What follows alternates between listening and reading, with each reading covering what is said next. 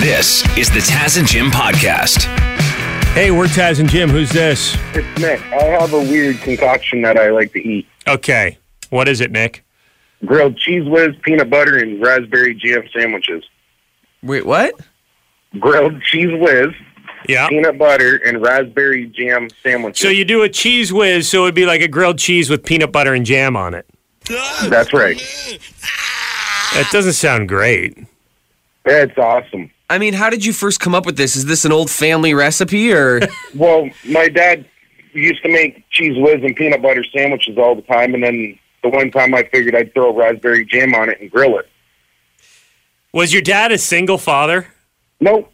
Okay. That sounds like I've got the kids for the weekend, but I forgot to go grocery shopping kind of meal. It sounds like it, but no. I had both mom and dad living with me. People going crazy on the weekend because inadvertently during the U.S. Open, they showed a fan who was dipping her chicken fingers into her son's cola and then eating them. So, Jim, I've got some chicken fingers here. Thank you. Cooked them up last night. They're a little cold. That may come into play.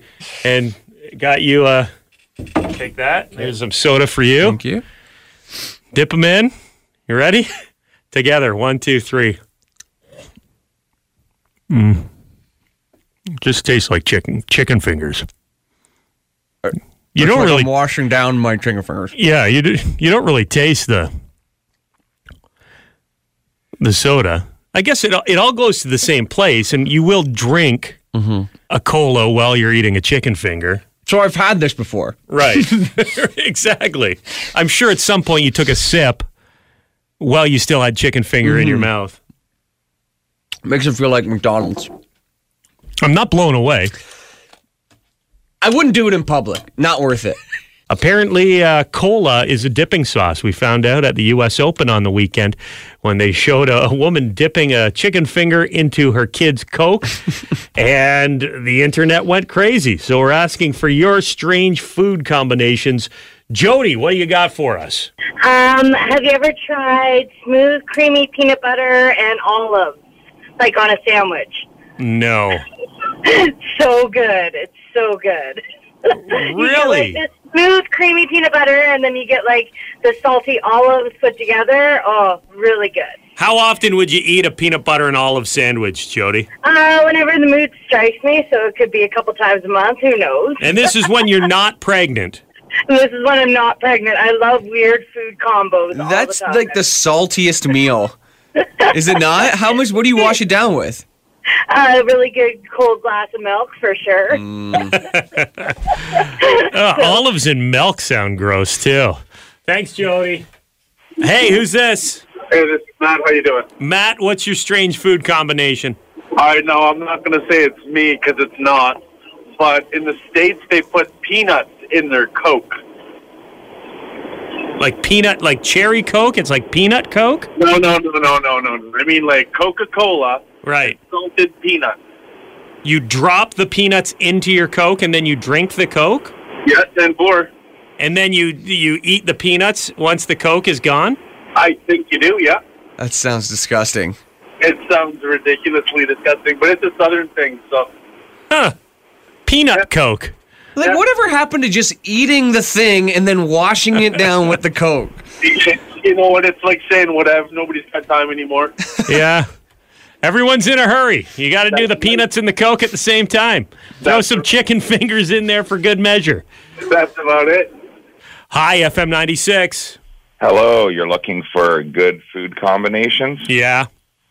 Try a buffalo chicken sandwich with Nutella instead of the blue cheese dressing. How? This is one of the. It's how the first time do you decide that's what you're going to go for? Or how many things did you do and it didn't work? No, I drove through and I saw a Nutella sticker on the Harvey's drive-through window, and I said, "Can I get Nutella on my chicken instead of the blue cheese dressing?" And they said, "Okay." And then I tried it, and it's fantastic. The spicy and the sweet, good combo. Oh, you know, some employee just told their boss they invented something new, and they're getting a promotion for sure. And that's next thing you okay. know, we'll see that But as a that's menu okay. item. I like sharing. I'll have a number 5, please. Substitute Nutella for the blue cheese. And on the side, a peanut Coke. Sports time, Devin Peacock joins us. What do you want to talk about, Dev? I want to talk about George St. Pierre. He's going to announce his retirement today, this afternoon in Montreal. And I was thinking of something that was said a couple years ago where basically the argument was, Dana White was saying that GSP is the most popular Canadian athlete around the world. Of all time? Well, I mean, today being also 5 years ago. And I was trying to think about obviously we're hockey centric in this country. So I would think Wayne Gretzky, maybe Sidney Crosby, how many people in Australia know Wayne Gretzky as opposed to GSP? How many people in China know Wayne Gretzky as opposed to GSP? I think for Wayne Gretzky, it's kind of like an even level there. The only other, and I'm not trying to be a homer, the other couple is Tessa Virtue and Scott Moyer, just because, especially right after the Olympics, they are known around the world in Africa, Malaysia, China, South America, everywhere, similar to, I think, Wayne Gretzky, maybe not Wayne Gretzky in South America, I don't know, maybe, but also GSP, because MMA is just a global sport. Sure. Well, figure skating, too. You get the pockets, right, where they just go crazy for the sport. So in Asia, for example, figure skating is huge over there. And Scott and Tessa would be superstars. They'd get followed around like crazy. I guess any country that participates actively in the Winter Olympics would be huge fans, right? At least know who they are. Yeah. I think one of the arguments I would make for Wayne Gretzky against GSP is Wayne Gretzky hasn't played hockey for 20 years at this point. So the fact that he is still in the conversation, to me, speaks to his longevity in terms of being one of the most popular Canadian athletes. Scott and Tessa are big right now, deservedly so, but in 20 years from now, are they still going to have the same cachet? Maybe. I mean, they could be just spoken of every single Winter Olympics as just legends in their sport. And maybe GSP 20 years from now is spoken the same way. But I feel that's a harder case for you to make, that GSP 20 years from now is still viewed as at the top of Canadian athletes. Well, there's only one way to settle this. We need to have a pay-per-view where Scott and Tessa fight GSP. And then GSP has to go head-to-head with Scott and Tessa on their turf and do a skating routine. That'd be amazing. I'm in. Yeah. I'd rather watch that than the stupid Floyd Mayweather, what was it? Conor McGregor? Conor McGregor fight. I like it. Let's do it. You ready for a zombie apocalypse? As ready as I'll ever be.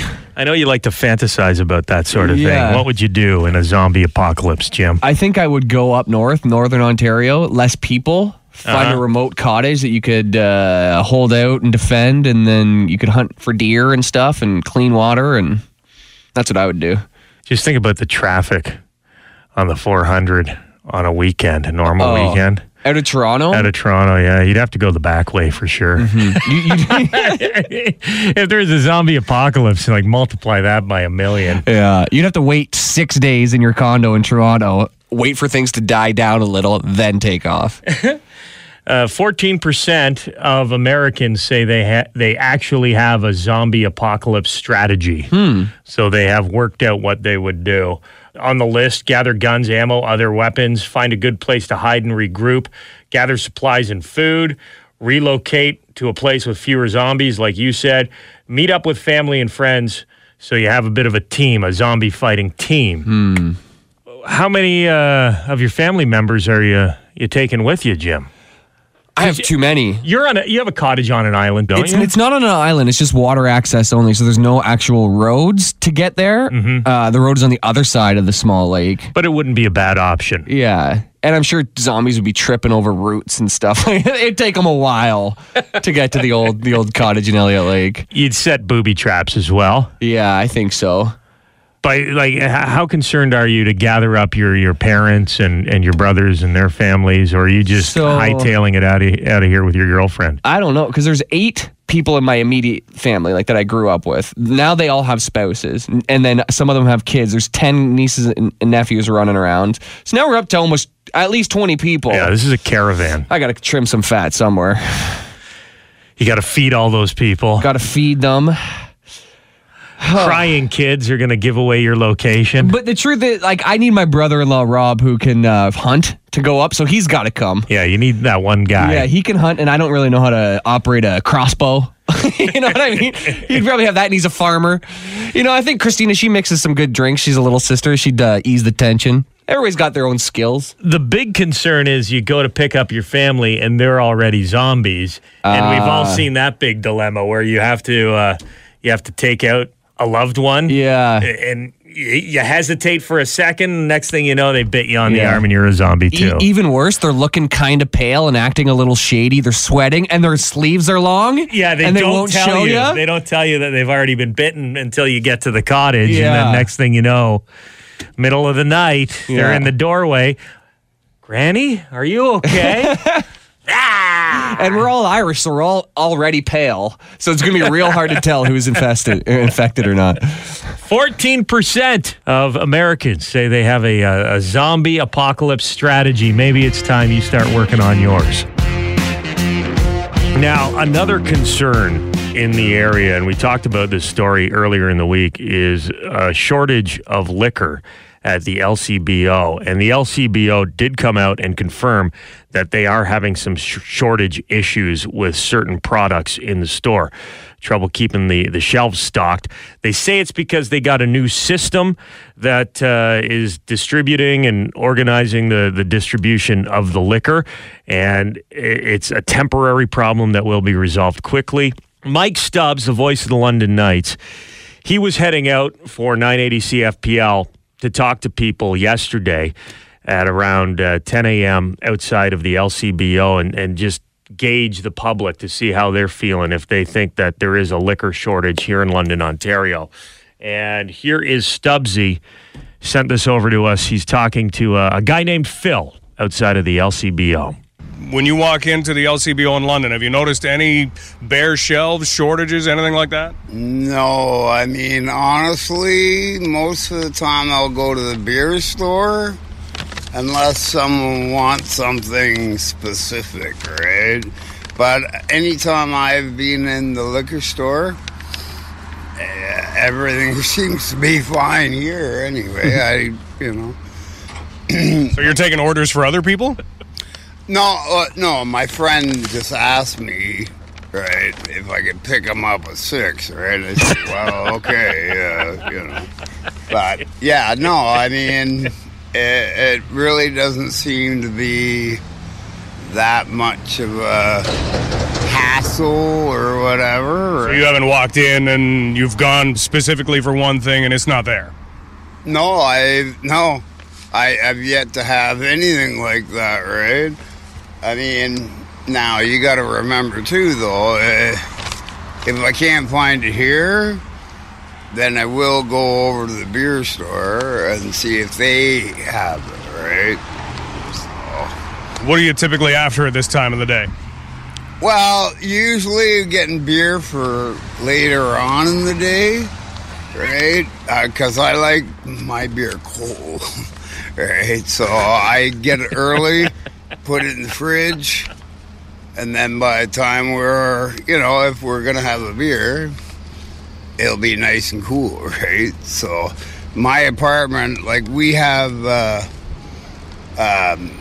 central air, supposedly. But it hasn't worked in 3 years. So, I mean, the beer helps. Oh, yeah, damn right. Yeah, I mean, nothing better than on a hot day having a cold beer, right? And for me, it's really got to be cold beer, right? I even though I'm English, I'm not like the other English people that like warm beer. there's Phil talking to Mike Stubbs about the liquor shortage at the LCBO, which he seems to think is non-existent. He says that shelves stocked just fine.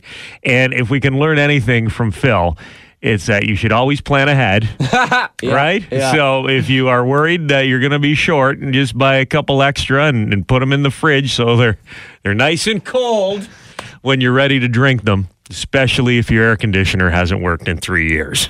I've got a feeling he would drink a warm beer if he had to. If he had to, but... I mean, nothing better than on a hot day having a cold beer. Right? You remember I told you I was in Grand Bend a couple weeks ago, and a guy came up to me. He said, Taz, you gotta see my buddy's testicle. Yes. And I'm like, why would I want to do that? And he explained to me that his buddy had a condition where one of his boys had swollen up to about the size of a grapefruit. Jesus. And you could see that there was in his pants a visible lump. There was a bulge for sure. Ugh. I declined the offer at the time, but in hindsight, we kind of said, well, if he wants to bring it into the studio, Jim and I will take a look at it, because it is kind of medically fascinating to see that one can swell up that large. We want to see exactly how big is it. He swears it's the size of a grapefruit. So we're waiting to hear back and figure out when this guy and his big ball are going to come into the studio. But then this morning, we get a text message. Now, this is from the guy who's friends with the large testicle guy. This is the guy who said, you got to see my buddy's... This guy, you got to look at my buddy's thing. This is the guy. He says, I'm at Vic Hospital right now. Not even joking.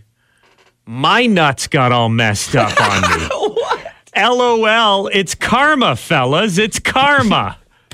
This is what he gets for laughing at his friend's medical condition, right? What happened? I don't know. We need some clarification. So we've got him on the phone here. I believe his name's Matt. What is going on? Well, I called in there last week about my buddy with the giant testicle, right? You remember that? Yeah. Is he coming into the studio to show us or what? He says he'll come in. So this is the ultimate dose of karma. So I was helping him pull a motor out of his truck, and I must have overexerted myself, pulled something. Next thing you know, my testicle swells up. I'm in the hospital all night last night. No way. What are you guys actually doing? You're up to something. Yeah, this is an alibi so your wife will hear it on the radio. What the hell is going on? I sent you a picture of me in a hospital gown. I'm not making this stuff up, man. I'm dead serious. And your hospital visit was testicle related. Yeah. Did you herniate a testicle like your buddy? No, I just tweaked it. It swelled up on me, but I got scared doing his story. Is that what the doctor said? You tweaked your testicle? They thought that initially they thought it was twisted, and they were going to have to operate on me. Things got pretty tense there for a moment, and it turns out it wasn't twisted, but I pulled something and it swelled up on me. I'm not kidding. I'm not making this stuff up. This is an honest-to-God story. You can't write this stuff. I don't know what to tell you. If this is true, then it's nuts. I'm gonna tell him to get a hold of you guys. He's got to come in and. Well, I'm worried now. I don't want the testicle curse. I don't need my stuff ballooning to the size of a softball. This is like The Ring. Whoever sees the testicle then gets the testicle. 2 weeks later, the phone rings. What? Don't answer it. I'm going to have him call you guys anyway. Tuck your pants in your socks. You won't catch Okay. We'll have Devin Peacock look at the testicle and see what happens to him. All right, perfect. Okay. Bye. Bye. What is going on here? Something's fishy here about this. Yeah. You're right. It sounds like these two are doing something that is just the cover story. Yeah, there's a video on the internet with a fail on it. For sure. And somehow we've been roped into being a part of it. Have you ever heard of that? If you twist one, then they have to operate on it? I don't know what. I have heard something where they have to cut into the section we don't need to and untangle. Yeah. Something. They have to actually go inside there and do stuff if you twist one around bad enough. I don't know what causes it though. I have heard stories something like that in the past though. The doctor comes in, you're lying in the hospital bed. We've got some good news. You did not twist your testicle, but the bad news is you did tweak it pretty badly. Is that a medical term? We're going to have to put a cast on it. It's just the exact same shape. Yeah, just like a plaster. The whole thing. Like truck nuts. Plaster. I am a little bit nervous, though, about the ring testicle curse. Just be at home, the static will come on your TV screen. 3D starts coming out of your screen at you. No! What is that, a grapefruit? Thank you very much for checking out the Taz and Jim podcast. If you want to listen to us the old-fashioned way, live on the radio, you can do that on FM 96 in London or Y108 in Hamilton, weekday mornings from 5:30 until 9:30. Or subscribe, keep downloading the podcast, and we'll keep talking.